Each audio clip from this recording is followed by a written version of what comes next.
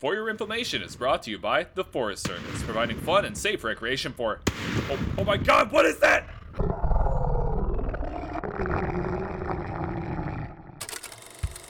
Ladies and gentlemen, live from coast to coast, we proudly present For Your Information with Zach and John.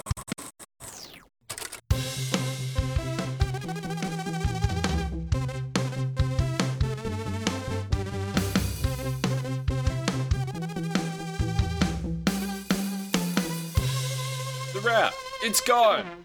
Welcome to For Your Information, a podcast about good movies, better cocktails, and best friends. We're your hosts, John Kaplan And Zach Graham. You know, we say good movies, but I mean, we need to be completely honest here today, specifically about this. This is not a good movie. This is actually kind of terrible, and like not in the way that like The Room is terrible. It's just it's a little onion. It's a little onion of a movie. Oh, look at me, I'm a little onion. Oh, pop me open. I smell so bad. I make you cry. Oh, I make you cry. And not onions in the way that like ogres are like onions, because this movie has no layers. It is all surface level. It just reeks. It's just so bad. We'll get into the meat of it here in a minute, but welcome to March Madness again. For those of you that don't know, this is our section of the podcast where 1 month out of the year I select the movies and I make Zach suffer through some of the eclectic movies that I've selected to talk about. Today, this is part 2 of our creature feature, Night of the Demon singular, following on from Night of the Demons plural, Night of the Demon from 1980. 1983. We're not completely sure what the official release date of this movie is. It's an experience. It's something where I'm 98% sure that no one who was part of the movie actually wanted to remember anything about it, so no one really set a date. It's not like when The Godfather premiered and everybody remembers that. Right. This is kind of something that people, if they know about it, would rather not know about. Yeah, like if I were in this, I certainly would be doing a lot to make sure the legacy of this film is nothing. Yeah, and I think for a very long time that's exactly how it went. As we'll see later on, they brought it back, and it continues to be back. So let's just kind of put this out on Front Street right now. The movie is about Bigfoot. It is a Bigfoot horror movie finished in 1979 after an alleged Bigfoot craze that happened in the 70s. Yes, so there's another Bigfoot movie that's not this movie. It is by comparisons more sweet, I suppose. I forget what it's called, but they definitely did it on Mystery Science Theater 3000. You mean to tell me that they didn't put Night of the Demon on Mystery Science Theater 3000? I don't think that they would want to or could. Yeah, it's pretty heinous. It is almost to Cannibal Holocaust levels. It's not quite there, but we'll get into it. If you've listened to our Cannibal Holocaust episode, first of all, thanks for sticking with us. And second, you know how that movie made me feel. And it's what movies like this tend to make you feel. They tend to make you feel a little empty and or gross. This one didn't really make me feel empty and or gross, but kind of gave me like a sense of it. Kind of like, you know how LaCroix kind of has like the sense of flavor? That's what this did for me. This would be a good jumping off point into other extreme cinema, but this is not necessarily like, this would be something I would think would be tangentially related to something, or it kind of has the same energy as like Slaughtered Vomit Dolls, which is not a movie I've seen but know a lot about. And if you are someone who knows a lot about that movie, please don't come anywhere near me. Right. Because I don't want to meet people who legitimately enjoy those things. I enjoy them in a completely like voyeuristic Avatar sense, where like I want to hear about people who did see it. I don't want to actually see it. Right. It's strictly in the academic realm we experience this movie. It's not something that you would just be like, oh, hey, yeah, this is a movie I want to watch a few times. It is a movie that you watch most of accidentally and are like, I cannot. I don't. After watching it for this review, I realized that like there's a strong possibility that's what I did when I saw this movie for the first time. I just could not finish it, and now I know why. Now I remember why. This is a movie where you know you finished it, because if you didn't finish it, you wouldn't feel this way. You'd just be like, oh, that was such a shitty movie. But like, you don't truly know the depths unless you finish it. Yeah. So like, going into this movie, I kind of knew a little bit about it. I thought it was going to be kind of like a Bigfoot horror, like semi-romantic movie. But what I got was some sort of psychosexual Bigfoot, like sexual assault movie. And I didn't like it. Yeah, it's not a movie that you can like. Like, it is a curio, and that's kind of what we do on March Madness. I don't think I actually fully like thought about what we were getting into when I said we were going to do this movie, because it's so much to do. It, like, we keep saying all this, and it's like enigmatic for people that haven't seen it. I cannot recommend that you go watch this movie, but if you're going to do it, just don't eat a lot of spaghetti while you're watching it. Yeah, it's I was definitely eating pizza while I was trying to watch the end of this movie, and that was a bad choice. Yeah, I could see that. I mean, I think it bears mentioning that, like, Bigfoot film is not something that's, like, super common. It's not like a serious, like, aliens. There's a ton of alien movies, right, that where there's, like, extraterrestrials or from another planet, they got UFO, maybe they don't, you know, there's tons of movies like that. Other, like, fantastical subjects, you know, like high fantasy, Lord of the Rings type stuff. There's a ton of movies that have, like, you know, swords and goblins and elves and stuff like that. That's, like, a really common thing to see. This is not one of those things. I think that Bigfoot cinema is about as rare as Bigfoot itself, and you never see it until you look it up on the internet, and then it's everywhere, just like Bigfoot. So, like, what gives? Speaking of which, if you are not familiar with the subgenre of literature of Bigfoot erotica, no. This would also be a good jumping off point for you if that's something that piques your interest, because it might deter you from that. It should not be something that you get into. It should not be something that you are searching actively for a jumping off point for, because if you need a jumping off point to get into that, you don't have any business exposing your brain to that. Don't do it. Especially not this Bigfoot. This Bigfoot is actually kind of terrifying, because in a way, like, the way the Bigfoot look, like, if you haven't seen the movie, just go look up Night of the Demon Bigfoot and just look at it for a minute. I feel like it might be the most realistic looking Bigfoot I've ever seen, because it's not cartoony in any way, and it's like, it truly looks like half man, half like beast. So I'm almost like, that part of the movie's almost believable. Yeah, I see where you're coming from with that. They spent, we'll touch on this later, but they actually spent a lot of money on this costume, specifically the mask. The mask cost them like $600 to make, which in $1980 is like almost $2,100 just on the mask. And like, for movie like stuff in general, that's not super expensive, but for a movie with the budget that this one had, that's a significant chunk of the budget. I think it paid off, but the problem is just that it looks so bad. You can't really appreciate that in most of the cuts of the movie.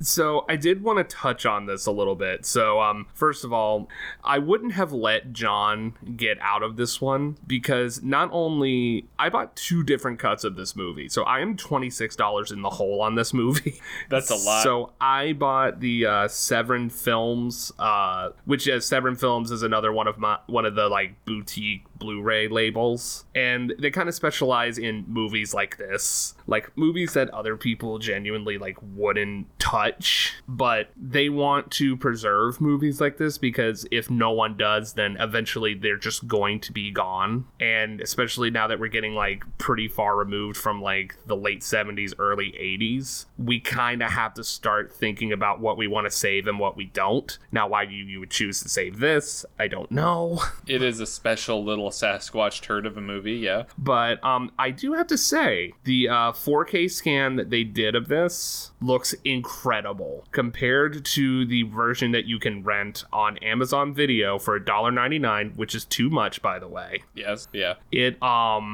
Because that version looks like as if it was most likely ripped from the VHS copy, because I'm sure that was the highest fidelity version that they had. Which is astounding. So Severin Films, I believe they like somehow tracked down the director or like somebody who worked on the movie, and they happened to have like a pretty pristine negative, and that's how they got such a good picture out of it. And again, why? I don't know.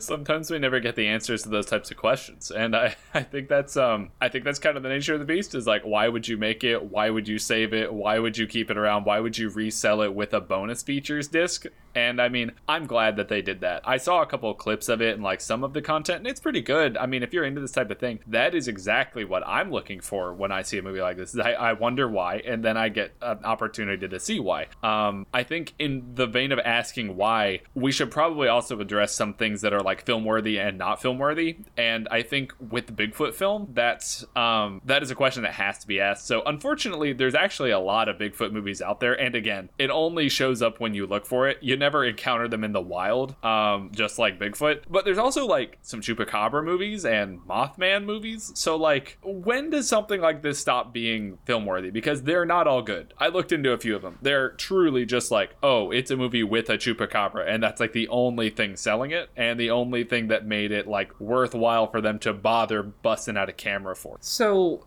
I don't want to fault anyone for trying. If you are trying, like honestly trying to make a movie and you have a vision, even if it is about Mothman, if you are trying to make something good, I say go for it. However, maybe if more than 5 of your friends are saying, hey, maybe this is dumb, or maybe this is not a good idea, you might want to listen to them.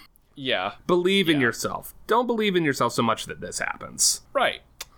In lieu of believing in yourself too much, or maybe not enough, I think most people would want a cocktail for this type of movie. What do you have for me? We normally make cocktails on this show, and since it's March Madness, we turn the tables, and Zach is the one that makes the drinks. So what do you got? All right, so this drink is called Bigfoot's Dong, or Sex in the Woods. So this is kind of a play on like a Sex on the Beach, but instead it's Sex in the Woods. And this is also a Bigfoot movie where he rips someone's dong off, so I feel like it's kind of worthy. This is the part of the podcast where we chose to introduce the dong rip.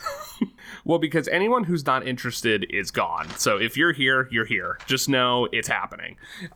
So I do have to say that this idea kind of came from a website called mantitlement.com, which is gross, but this is a good cocktail idea. All right. So, like I said, it's like a Sex on the Beach, but it's woodsified. So first, you're going to take 2 ounces of moonshine, and then you're going to add to it 1.5 ounces of grenadine, 1.5 ounces of orange juice, 1 ounce of peach schnapps, 3 to 4 cherries, a half grapefruit with a hole cut out in the middle. Yes, I know I used that joke last week, but I think it's more pertinent here. That's good. I think maybe you should get an onion with a hole cut out in the middle of it. No, I want this to legitimately be good. I want people to enjoy this, but I think it's also best enjoyed with a pack of cigarettes. I think that's pretty fair. This was the early 80s. So that is the Sex in the Woods, or Bigfoot's Dong. I see. Yeah, I don't like the Bigfoot's dong thing. But it is what it is. You know what? They brought it. They brought the pain, and now we have to live with it. Right. But I do have to say, I would watch this again over Puppet Master. Really? Yes. Okay. What's your justification? This is at least so bad in parts that it's enjoyable. Like, I have a few specific points of the movie that I actually kind of loved. So, first of all, the first kill in the movie is very much like okay, it's going to be low budget, and then it gets to, what the fuck? Like, really quick. In a word, yeah. So, basically, like, you see, like, this guy's arm get ripped off, and you're like, okay, his arm's off, it's bleeding, whatever. But then, like, it shows, like, all this, like, muscle and cartilage and stuff, like, stuff that they had no business having the money to show. Mm-hmm. And it's fucking insane. So that got me. I also thought that the blood pooling into the Bigfoot footprint was, like, honestly, nice touch. Yeah, I think if you're gonna do a movie about Bigfoot, you kind of have to. I also like how they did the throwing someone around in a sleeping bag to kill them, like, literally 7 years before Jason did it. Yeah, that's pretty, I think that's probably the most enjoyable kill in the whole movie, if we're looking at it like a slasher movie, and I hate to say it, but I think this has to meet the criteria for a slasher movie. Slasher milfy. That's the name of the episode. The slasher milfy. I think it does actually meet all of the criteria required to make it a slasher movie. I think it does. I think it more goes into creature feature territory, which is also like kind of in the slasher camp. Mm-hmm. But I do agree with you. I think it does meet the criteria to be a slasher film just in general. Because I mean, what is Jason? What's really the big difference between the Bigfoot in this movie and Jason? Not a whole lot. I can think of a few things. We're going purely based on Friday the 13th Part 2. I still don't think even in Friday the 13th Part 2 that Jason ever ripped a dude's dick off. You are correct. But speaking of... I'm trying to think of how to word this carefully. My other favorite part. I actually giggled quite a lot at the Girl Scout camp, like, counselors. Like, they're both holding knives because they hear something coming after them, and obviously it's Bigfoot. Uh-huh. And so then he, like, takes them as they're both holding the knives and just smashes them into each other so they keep stabbing each other. It's just so fucking stupid. It is an absurd kill on screen. I think that it's like Michael Jackson's Bad music video. It's just like, that bad. Worse. Like, imagine just having a music video called Worse. This is the music video. I'm honestly surprised that Nine Inch Nails didn't just use this for a music video. What do you think this Sasquatch prefers, like, to listen to? Do you think he's a Nine Inch Nails guy, or do you think he's like a sludge metal guy, or like what? I can't be entirely convinced that this Bigfoot and Sasquatch are not the same person. We do not defame Sasquatch. Sasquatch is an absolute treasure. If you have not looked up Sasquatch, so that's SAXSQUATCH. Big shout out. Yes. We are in no way affiliated. We're not trying to say that. We're just fans. Yes, we do love the Sasquatch. Not to be confused with Sasquatch, S-A-C-K Squatch. That's a completely different thing. Don't look it up. I think you made it up, but now it's going to be a thing. And I think... Oh, I willed it into the universe? I brought that here? I brought that energy to the planet? I think you did. We gotta move on. Just a few more notes on this movie. I don't know why it was this movie that made me think about it, but it's like, can you believe that people just used to smoke indoors? Yeah. Like in strangers' houses? Like, that's so disgusting. It is definitely something that is not cool today. You can't even, like, vape in somebody's house without knowing that they're into it or not. Like, people get really upset if you do that. So, like, I remember growing up going into, like, businesses and, like, restaurants in particular that still had smoking sections. Yeah, like... But, like... It is hard to believe that at one point that was just a thing that you could do pretty much anywhere, and like nobody would think it was weird if you did it. And the only reason you would not do it is that they specifically asked you to stop after you already started doing it. Just go outside. Just go outside. Don't. But that's where a Bigfoot's at. You're right. You're so right. At least go to an open window at the very least. And if it's windy, just hold it. Just hold it. The other thing I wanted to talk about was I know I touched on it earlier, but I do want to mention again how bad the standard definition cut of this is. It is terrible. It made my MacBook Retina screen weep. And I don't know if it can really be truly counted as standard definition. It's kind of like, imagine how, like, dark the new Batman movie is, like, as far as like cinematography wise and lighting wise, like how dark that movie is and how that movie can only work in 4K. I think that this movie, it's important to point out, like, while it is in standard definition, it is the first no standards definition movie that we've covered. This is true. This is definitely going into C tier horror movies. Like, this is no longer B tier where it's at least like enjoyably stupid. This is actively like harmful.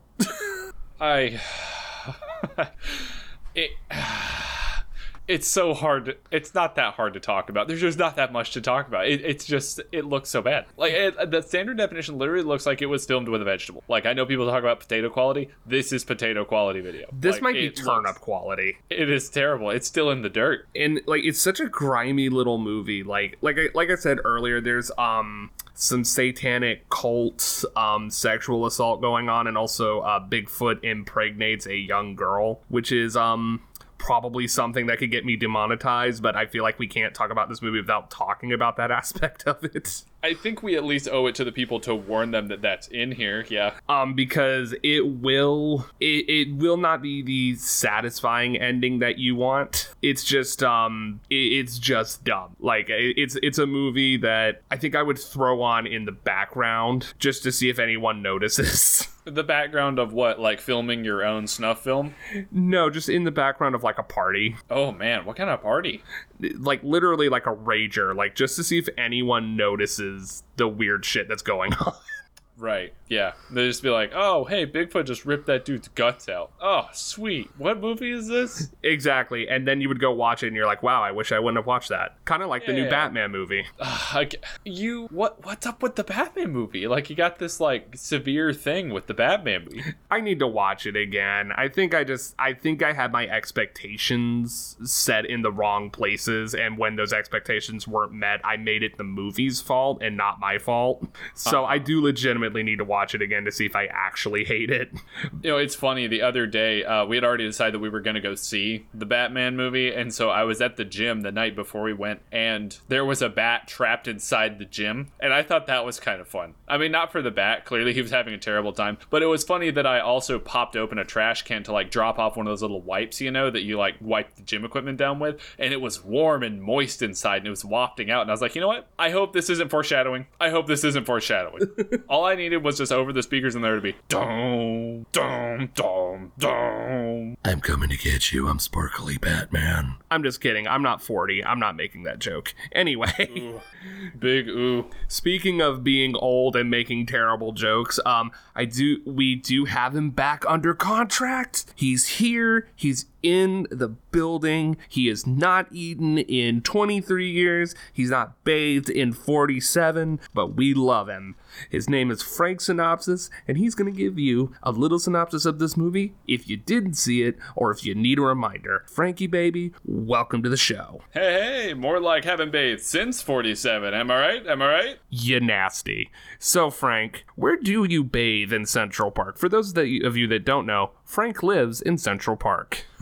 I'm more of a Benjamin Franklin type. I prefer an air bath, if you catch my meaning. I don't, and I know I'm going to regret this, but please tell me, what is an air bath? You see, Benjamin Franklin thought that it was good for the body to sit in an open and well-ventilated, preferably sunny area to bathe the body. Yeah, not just ferment the bacteria underneath his belly. Yeah, exactly. Gotta get that UV radiation in there. It's good for you, but you have to get it in all the crevices.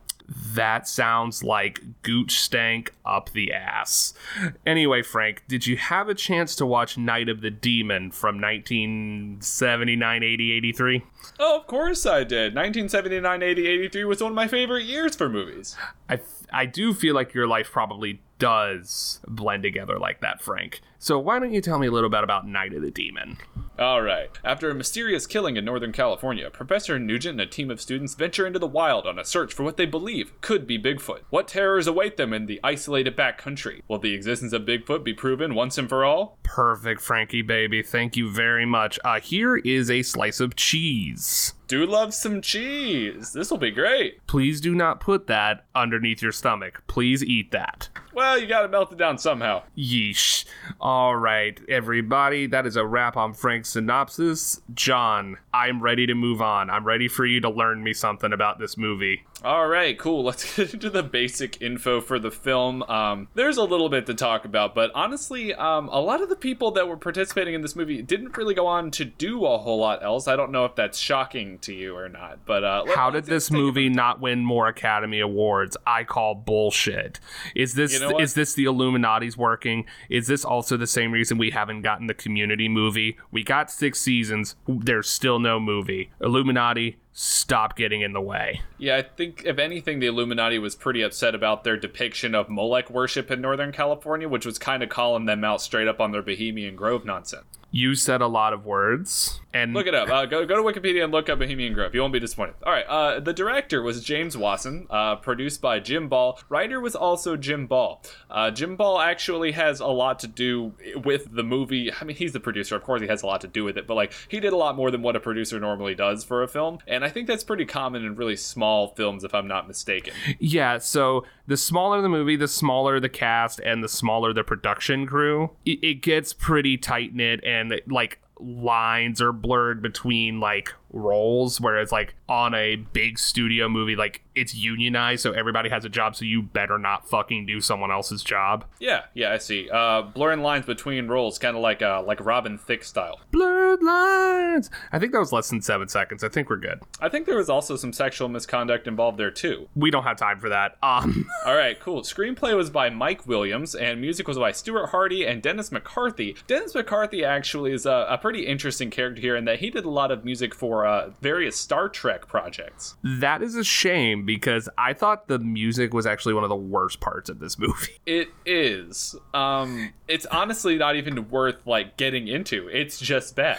Like, I think when you have a movie where there's like a killer Sasquatch running around, you got to talk about Sasquatch. You got to talk about like the circumstances around the appearance of the Sasquatch, because there's a lot to talk about with that. But when it's just music ain't that good. Like, I don't know if it was just like a lark. He was just like, you know what? Yeah, a killer Sasquatch. You know what? Yeah, sure. Maybe he was in like a lull between projects, and he was like, yeah, I'll take it. So I do want to say, like, while we're on this, the one time I thought the music worked really, really astoundingly well was in the flashback sequence to when Wanda, the Bigfoot's wife thing, when it's talking about when she was 15 and her like super religious father that reminded me of my own father somehow. Don't want to get into that. The music was eerily childlike. Yes. And I think it worked there. It did not work anywhere else. This might be worse than Planes, Trains, and Automobiles. But this is the thing, right? Is it like it's so grungy and it's so dingy and it's so intentional, and that makes it worse. Is that like it feels as though everything was taken completely seriously, and it's so campy that way. But it's so dirty at the same time. It is one of those things where camp is only fun if there's enjoyment to be had. There are a few very seldom moments in this that are enjoyable, which I think actually takes it away from being extreme cinema, because the whole point of extreme cinema is to make you uncomfortable and for there to be no joy. It's supposed to be devoid of joy. This still has a little bit, so I think it's more, like I said, it's like a jumping off point into something like that, but this is still not good. I see. It doesn't have the same appeal, and we'll touch on that here at the end. Let's talk about the cast a little bit. We have Michael Cutt as Professor Nugent. We have Bob Collins as Roy. We have Jodie Lazarus as Linda, Shannon Cooper as Carla Thomas, and Melanie Graham as Wanda. If you don't remember who any of those roles are, that is completely normal. There's like two people that aren't Sasquatch in the whole movie that are memorable, and they are Professor Nugent and Wanda. I thought that Professor Nugent was Ted Nugent's new name at that Donald Trump school that he's trying to start. That would be kind of cool, I think, Professor Nugent, because he's not Dr. Nugent, because, like, you actually have to be a doctor to be Dr. Nugent, but, like, he can be professor if he's teaching. Welcome to Professor Nugent's school class of How to Not Drive Under 55 101 and also various sexual crimes. It's fitting for this application, but not for anything else in the real world. It will send you to jail. I'm just trying to call Ted Nugent out because fuck that guy. This is the second consecutive episode that you have slammed Ted Nugent. Did I slam him last week? Yes, you called him an actual fascist. Maybe I need to rethink my life. I just need to. Maybe I'm not here to get in the way. I'm not here to kill the vibe. Professor Nugent coming to a Trump University campus near you. Professor Nugent. So, John, how much did this thing cost to make? I have to know. $70,000. That doesn't shock me. Nope, not at all. Yeah, so with a $70,000 budget and a box office return of like, no one really seems to know. No one really kept track. It's funny because I looked up I want to say it was University of California system records on this movie, specifically from the director's personal stuff that they have on file. There was a whole box full of just receipts and invoices for this movie, and if I had access to the UC records, I could probably go tell you exactly how much this movie returned. I'm not doing that. I'm sorry. For any other movie, I probably still wouldn't do it, but I'm definitely not doing it for this movie. It's not worth knowing because it's either going to be so small that you actually like turn around and start feeling bad for them, or it's going to be so much that it just makes you wonder what you did wrong with your life. I'm thinking with Night of the Demons, plural, from last week, we had roughly like just under 3 times the box office return based on budget. Like, you know, it's like 3 times over. So in this particular case, that would be what, $210,000? And that would be their best case scenario. I mean, I don't even know where this would have been, like, released at. Yeah, Phoenix, Arizona. We'll get there. Let's get there. All right, cool. Let's talk about the production first, though, because there's a lot to talk about. The movie was filmed mostly in Valencia, California, and various undeveloped areas in the Los Angeles area. For those of you that have been to Los Angeles, you'll know that once you get to the edge of Los Angeles, it gets pretty sparse pretty fast. Once you get up into the mountains there's a couple of national parks and national forest land areas. It's totally believable that they could have found somewhere to film this movie out there, especially depending on the time of year. That is actually a good move on their part to have done this. The university scenes were filmed at the Immaculate Heart College, and the interior cabin scenes were filmed at producer Jim Ball's private studio in Los Angeles. Are you going to tell me about what they also do at that private studio? Oh yeah, of course I will. But first I need to let you know that the film actually began production with a working title of Revenge of the Bigfoot. And that was changed due to the slowing off of an alleged 1970s Bigfoot movie craze that we have already somewhat touched on. Could not name a single movie. I know it happened. Yeah. There were a few people were talking about Bigfoot. There was that one video that came out, you know, like in the 60s from Northern California. I'm sure that's exactly why this movie takes place in Northern California. So it's not like being filmed on location, but like, it's pretty close. It's being filmed on a secondary location, which if you know anything about, you know, true crime, you should never go to a secondary location. You should also never film at a secondary location. Secondary locations are not good. No, it's Are we shocked? Is this on brand for a movie that's filmed on a secondary location? This is secondary location, the movie. Yes. Speaking of secondary locations and not going there, if a private studio in Los Angeles sounds like something that a porno producer would have on tap, you would be right about that. So yeah, the majority of Jim Ball's cinematic works are actually in adult film, where he worked under the name Kenneth Holloway.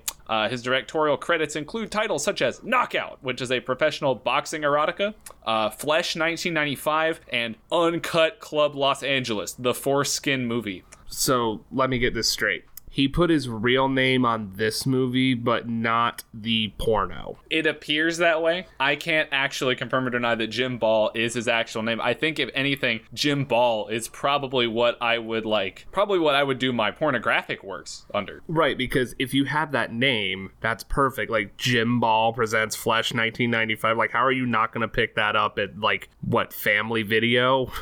I think there may have been some kind of infatuation with, like, the Playboy phenomenon at this point in history, and maybe I'm wrong about this, but there was, like, obviously there's smutty stuff, but there's also, like, a desire to get into, like, the glamorous side of adult entertainment. Yeah, so, like, in the late 70s, early 80s is when they really started doing, like, you know, like, kind of like what you see now, like, kind of like porn parodies, like that kind of thing, like more high-budget stuff. Which is interesting. There's like a whole side of like erotica filmmaking that's very interesting that I don't have time to get into right now, and I don't want to get into right now. And it's not something that I'm an expert on, but it is something that I've read about, and it is kind of fascinating. It also bears mentioning that director James Wasson is also best known for his contributions to adult film, working under the name Jim West. Should I know who that is? No. Okay. You definitely should not. I gotta say, Jim Ball, I kind of sound like his it's like a shortened name for like James Ballsack. You can call me Jim Ball, but the ladies call me Jimmy the Ballsack Boy after midnight. Don't like it. Don't like that at all. I'm sorry I introduced that bit.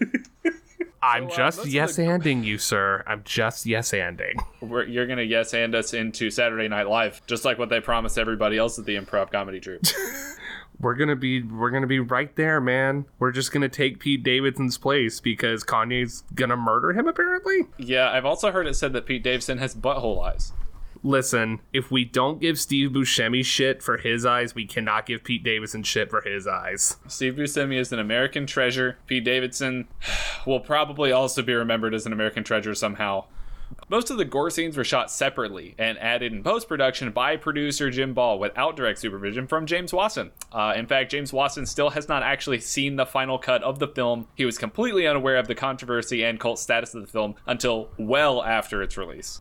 Big shocker. How do you not see the whole cut of the movie before it gets published? Like, it costs money to publish it, right? Because I'm sure at a certain point they were just like, is this done? Can we just release this so I can never think about it again? Because that's how I would feel. Well, that's basically what they did. I mean, the production company was like a throwaway production company. This is the only thing that was released under that name. Again, color me surprised. Right. Let's talk a little bit about Bigfoot. Let's talk about the creature. That is kind of the main feature of the film. He's kind of the center of attention when he's on screen. And when he's on screen, that's when the movie's worth watching, I think. Worth watching in quotation marks, because 98% of the time, like, you don't really see the Bigfoot until the end of the movie. And if you're watching the quote-unquote standard edition of the movie, you don't really see the Bigfoot at all, because he's always in the dark. Yeah, it's kind of like scrambled Spice Channel type shit. It's pretty bad. It's not good. Let me reframe this. The redeeming parts of the film are where the Bigfoot creature appears on the screen. Okay. No, that can't happen either, because he does some heinous acts on screen. I can't get it. You know, Bigfoot is here. That's why you came. That's why you wanted to watch the movie in the first place. I'm sorry. The Bigfoot creature was played by stuntman Shane Dixon in most scenes, and he was by far the most prolific performer in the movie. He has over 100 film credits, including Godzilla from 1998 and the entire Lethal Weapons franchise. I mean, that's pretty good. I mean, stuntmen get work, man. They do. And I mean, with over 100 movies, I mean, that's where it's like, that's a career. Like, having 100 films under your belt, even if you're just a stunt guy, I mean, come on, that's 100 movies you're in. Something I need to ask somebody: do stuntmen get residual checks? Oh, they have to. I mean, I would the things hope they're they doing would. on screen are the money making shots. There has to be a union for them, right? Or are they under Screen Actor like unions? I mean, the Screen Actors Union is like broken up into so many subsections. I wouldn't be shocked.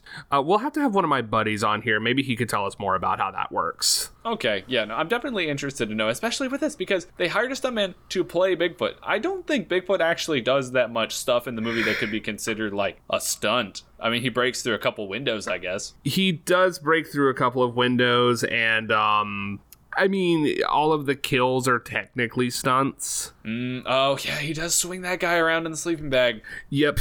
It's a wild ride, ladies and gentlemen. It is an experience. And as we mentioned earlier, the Bigfoot mask itself actually costs like $600 to make, which, you know, it's like $2,100 in today's money. And believe it or not, that accounts for just under 1% of the entire budget. Which, it doesn't sound like a lot, but when you're talking about a $700,000 movie, like, that's pretty significant. Like, oh, not 700, 70,000. Oh, sorry, 70,000. It's like, but when you put it like that, where it's 1% of the entire budget, maybe they should have spent a little more. Yeah, I mean, a little more. I mean, it's the main feature of the film. That's why you watch the movie, is because you think there's going to be a Bigfoot. And then when you see the Bigfoot, I mean, I guess if you're filming it with an actual stick of celery, like, you can kind of get away with not having, like, an excellent-looking Bigfoot mask. But, like, I think it's actually probably the most appealing part of the film. Oh, I mean, it absolutely is. I mean, like you said, most appealing is in quotation marks. It's like, it's what you came for. Yes. This is what sells the movie. If it were just a dude in the woods, totally forgettable. We wouldn't be covering this movie at all. No, it would just be Sleepaway Camp. Bigfoot. Bigfoot.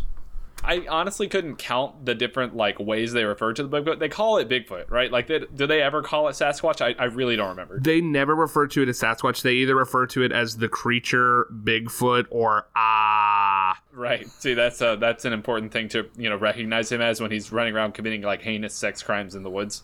Just That's exactly how I feel about the whole movie. It's how everyone should feel about the whole movie. I don't think that this is meant to be enjoyed. I think it's meant to be endured. Yeah, it's an endurance round. So, John, how, when, why, how did this get released? All right, well, the film was first released in a limited showing in Phoenix, Arizona, February 29th, 1980. Leap year, isn't that crazy? It had a wider release on Halloween of that year, so October 31st, 1980. I say wider release because there's really not a lot of information to where it went or how long it was there for or why. It just is. So maybe it got a national release. I don't really know. It didn't really make its way outside of the US until later. This actually got released in the UK in 93, and I want to say in Japan sometime in the 90s. Like, it took forever, and that's not surprising to me, I guess, but I don't think it even got a theatrical release outside of this. No, and from what I understand, this is also one of the UK video nasties. Oh yeah, definitely is. We will get there. Okay. Yeah. It was released on VHS for home video in 1983, re-released in 1986. Now, that is, I think, maybe the most appropriate thing to talk about before we talk about Video Nasties, because that kind of is what made Video Nasties. And if you want to know more about Video Nasties, go to YouTube and watch a documentary called Ban the Sadist Videos. I believe some of it's actually included on the bonus DVD for this most recent release of the film, is it not? I do believe it is. I know there is a documentary of that type on there. I don't know if it's included in the Severin Blu-ray. However, yeah, I do have to say the Severin Blu-ray has a dope-ass slipcover. Yeah, I've seen it. It looks pretty good. It's reversible, right? Well, the inside is, but the outside is actually like a really hard, like, cardboard stock with, like, some really nice print on it. It looks really nice. Like, I bought it for the slipcover. For you Blu-ray junkies out there that are, collecting and building not spreadsheets to track all of your movies. Listen, there are dozens of us. There does, just like Bigfoot, maybe. Like, I mean, there's like one per region, right? Because like we have like the Yeti, we have the American Bigfoot, we have the Boris Johnson. Like there are several of these characters roaming around. Don't forget the skunk ape of South Florida. I don't know what that means, and I won't respond to it. Okay, cool. I can promise you it's not in any way controversial statement or slur. We have to move on. Okay. We have to move on. Speaking of Boris Johnson, in the UK, as mentioned before, Night of the Demon and many other films like this were placed on the list of video nasties. So there's a bit of like a pilgrim crusade there in the early 80s, late 70s to get videos in like physical media for home viewing regulated. So when you sent a movie to a cinema or you sent a movie to be screened on like a televised platform, there was a lot of regulation, a lot of censorship that the British government could impose on it. Early in the home video market, there really was no such censorship, there was no such regulation, and honestly a lot of companies got kind of upset that their family friendly content was put on the shelf right next to like adult content. So not necessarily like pornographic content, but movies like this and other movies not quite like this that really wouldn't be safe for children. Believe it or not, there was a huge uptick in video rental business opening that happened in the 70s following a British economic collapse. I want to say we've touched on this once or twice before. We may have touched on this in our Cannibal Holocaust episode because we did talk a lot about video nasties there too. So go check that out. I know that's the second time we've mentioned that episode, so I think we're trying to tell you to go listen to that episode. Yeah, so a lot of people opened up video stores because it was a way that you could like self-employ and people would go rent movies. Like even if you don't have a lot of money, well, I can rent a movie for the weekend. I might not be able to go to the movie, but it's a lot cheaper for me to go rent a video from the store. So it was something that you could do that's like relatively low key, relatively low overhead costs. You could just show up to a distributor and be like, hey, I need to buy this many movies. And they're like, okay, cool. So I got some of these and some of these and some of these and some of these. And then you go about your way and you have stock. You have something that you can sell. It would be kind of like, it would be kind of like now you see like those VR arcades popping up. It's kind of like that. Huh. Yeah, I actually see exactly what you mean there. How the overhead cost is relatively low, and it's something that, like, well, I don't want to buy a VR headset for myself, or I don't want to buy any kind of VR system, but I can spend a couple bucks this weekend on that. I'll try it. Right, like $10 for like 2 hours. Like, what do I have to lose? Right, exactly. Night of the Demon got cut up pretty hard in this, as did lots of other movies, and as mentioned before, it wasn't until 1993 that this thing actually got a wide home video release, and it was heavily censored. Basically, all of the violence and gore was taken out. The scene with the disembowelment and again the dick ripoff scene were completely removed. I'm not surprised. I understand why they would want to take that out, but I think if we were going to have a segment of the podcast where we talk more about censorship, Zach, now you can take it away if you'd like. I know this is kind of your thing. So like John said, this was definitely a pilgrim crusade. This was definitely like a Puritan type thing. Very Nancy Reagan. God rest her soul, whatever. But also don't forget that Al Gore's wife is also very much a part of this. So it's in the US at least. So what happens with movies like this is, in order to appease people that weren't going to watch the movie anyway, they have to be censored in some sort of way, or they have to be tucked away behind some sort of like wall, kind of like how you can't just go buy porn at Walmart. You have to go to like a specialty store. That's what they think movies like this should be. And it's kind of what it already did. Like the market kind of like self-regulates things like this because like you can't go buy this movie at FYE. You have to. Professor Nugent here telling me that the market will self-regulate. You have to buy it. You have to know that you're buying it. And I don't know if that's a good or bad thing, because I think that there are movies that got labeled as video nasties that shouldn't have been. Just like there was music in the 1980s that got like that little, or I'm sorry, the 90s that got that like little parental advisory sticker that didn't deserve it and like pretty much like stopped it from getting wide distribution. It's not so much that it's like, we don't want you to see this. It's more of a, we don't want this in our society. It's more puritanical than like they want you to think it is. And it's wrong. Right. They are deciding what they think their idea of society should be. And if it doesn't fit in that, it gets labeled. It gets like a figurative scarlet letter put on it to where, you know, if you agree with me and this is what you want our society to be like, this should not be a part of it. But whatever that means. And I'm not going to sit here and say that Night of the Demon is some kind of like a gem of culture that should be preserved and respected, because I don't think that that's what it is. But I think specifically when we're talking about like that parental advisory phenomenon that happened for, I mean, I guess it technically still happened, doesn't it? Yeah, I mean, like things are still labeled explicit, which like I get it, it's easier for parents, but it also like labels the art in such a way that like then sensationalizes it for its profanity. And so like it also in turn is sensationalizing the profanity. So like the profanity is probably just a part of the art and may even be like a commentary, but because you're now putting that label on it, you're taking the art out of it and you're sensationalizing it, and then you're also at the same time going against what you wanted in the first place. Like that's why the parental advisory sticker thing is fucking stupid. But the thing is like movies like this get lost because of this, and because no one wants to distribute movies like this because they know that they're gonna get like, you know, shit fucked for it.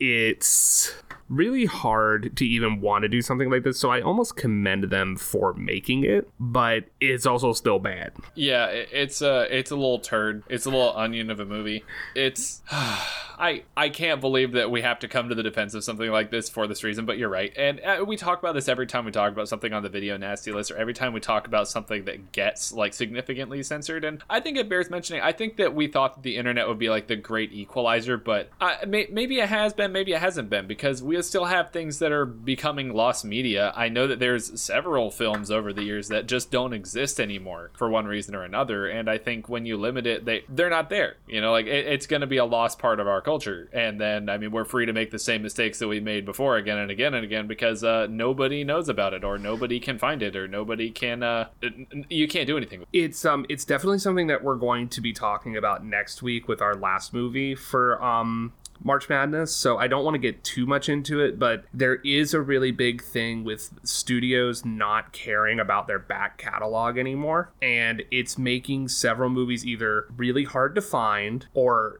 straight up impossible to find, or so severely out of print and out of date that, I mean, like, how should I go about saying this? DVDs, we're getting to the point where DVDs are not going to last forever. They do have an expiration date, so we kind of have to decide, it's again what I was talking about earlier, like we have to decide what we save and don't save. And like while things like this, it's easy to say like, oh yeah, we should forget about that, there's also movies that are held up by distributors that don't care about, and that's kind of why like boutique labels like Severin and like Shout Factory come in, because it'll be like, hey, this hasn't been re-released in a while, it deserves to be that, and they come in and do it for the studios because the studios couldn't care less about it. Especially Disney is essentially given up on physical media, or really just like re-releasing anything that's not its main canon, and it's very, very, very sad to watch. Yeah, I think that that's kind of important to do. I know with Severin, that they re-released this film in Blu-ray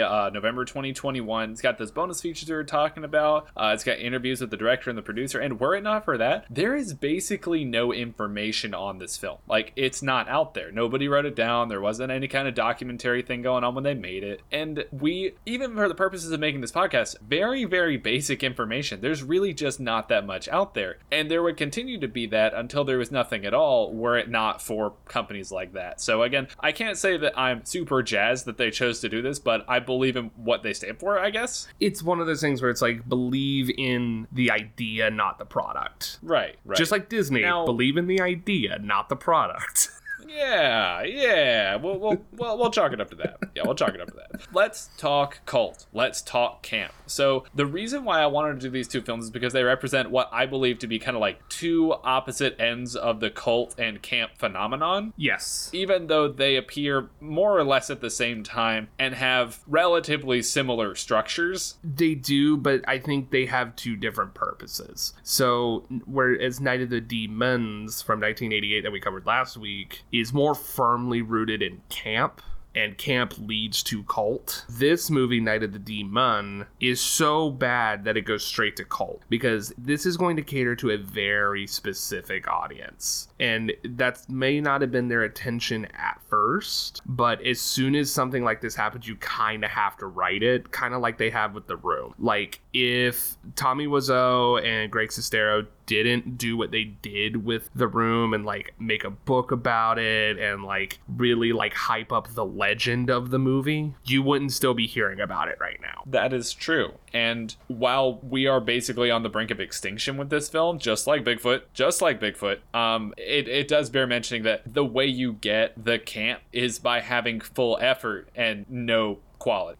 Like you play it off completely serious, but the fact of the matter is that it's a movie where Bigfoot kills people. Like, there's nothing super special about it. There's nothing groundbreaking about the concept. It's just novel, and that novelty kind of, I don't know, puts it in a category all its own, and it makes it a curio. It makes it a curio of film because no one else really did this, and there are reasons why that is, but they did it anyway. It's one of those things where someone obviously cared enough to do this, and so if you're interested, it's worth your time. But if it's not your thing, it's not your thing. And I think that they knew that going into this. Like, I don't think that they made this thinking it was going to be the next Jaws. Right. I don't think that they actually made Night of the Demons, plural, from last week. I don't think they made it to be the next Jaws either. But they had a little bit better idea of what they were doing. It's a little more exploitative. I think that there are plenty of exploitative elements in this movie, too. I think the fact that there's Sasquatch in it, like they even said it, we mentioned earlier, they were trying to cash in on a Sasquatch wave, which inherently makes it exploitative, but not in the same way that I think A Night of the Demons was exploitative. No, this is more exploitive on like the niche side, whereas Night of the Demons was more exploitative on the let's get teenagers' butts in seats side. This one's like, it's so weird you couldn't say no to it. The other one is, you like this, come here and watch it. Exactly. Like, it was much more studio. This is not studio. And like, right. I'd say this is the opposite of studio. They invented a studio for this movie on a budget of $70,000 and it almost went extinct, just like Bigfoot. And invented on a studio set for $70,000 and almost went extinct. And yet, here we are talking about it. Here's Severin making like a very nice Blu-ray package for this movie. Like, so obviously someone cares about this movie. It ain't me. Nature is healing. Nature is healing. We're getting more and more titles unearthed every single day, and that's great. Like I said, if there's anything worse than this, it's not worth it. Well, I think that just about wraps it up for Night of the Demon. Do you have any parting shots, Zach? Is there anything you'd like for people to know about this film that we haven't talked about already? Other than I think that someone needs to do Night of the Demon, Bigfoot versus Jason. Now that is a concept right there. How about versus Leprechaun? I don't have time to talk about Leprechaun. No, we can. Next year, we have a whole year until March comes around again, and you best believe we can expect to see some Leprechaun. Are we going to do Leprechaun, the first one, or are we going to jump straight to Into Hood? I think that we need to first explore why the Leprechaun sequel was not called Leprechauns. I think I want to make a you know, like how they make those like like anytime like a Disney movie comes out, they'll make like a shitty 3D animated like version of it that they like made in 3 months and just put on a DVD and put in Target. Yes. Next Halloween, I want to make a movie like that, but call it LeperCon, and it is about a convention of lepers. You missed the opportunity to have a con artist that has leprosy. See, that sounds more like an Academy Award winning movie. That's not what I want. Yeah, Leprechaun Man. He has leprosy. He's also short. He's from Ireland. He has a pot of gold, and he is trying to swindle you out of your land or whatever. Starring Tom Holland. Starring Tom Holland. You know what? Great Leprechaun. Great pick for Leprechaun. Make it happen. Yep. All right. With all of that being said, we are still growing our audience. So if you could pretty please give us a 5-star review on whatever podcasting app you listen to. I don't think Spotify does that, but if you could just hop over to Google Play Podcasts or Apple Podcasts and just like put a 5-star review. You could put like a funny little like word jumble, whatever you want to do, and I'll read it. Whatever you say, I'll read it. But the reason that I'm asking you to do that is because it actually has a real effect. It gets us seen by more people. So it would be greatly appreciated if you could do that. If you could follow us on all the social bullshits, we would love that too.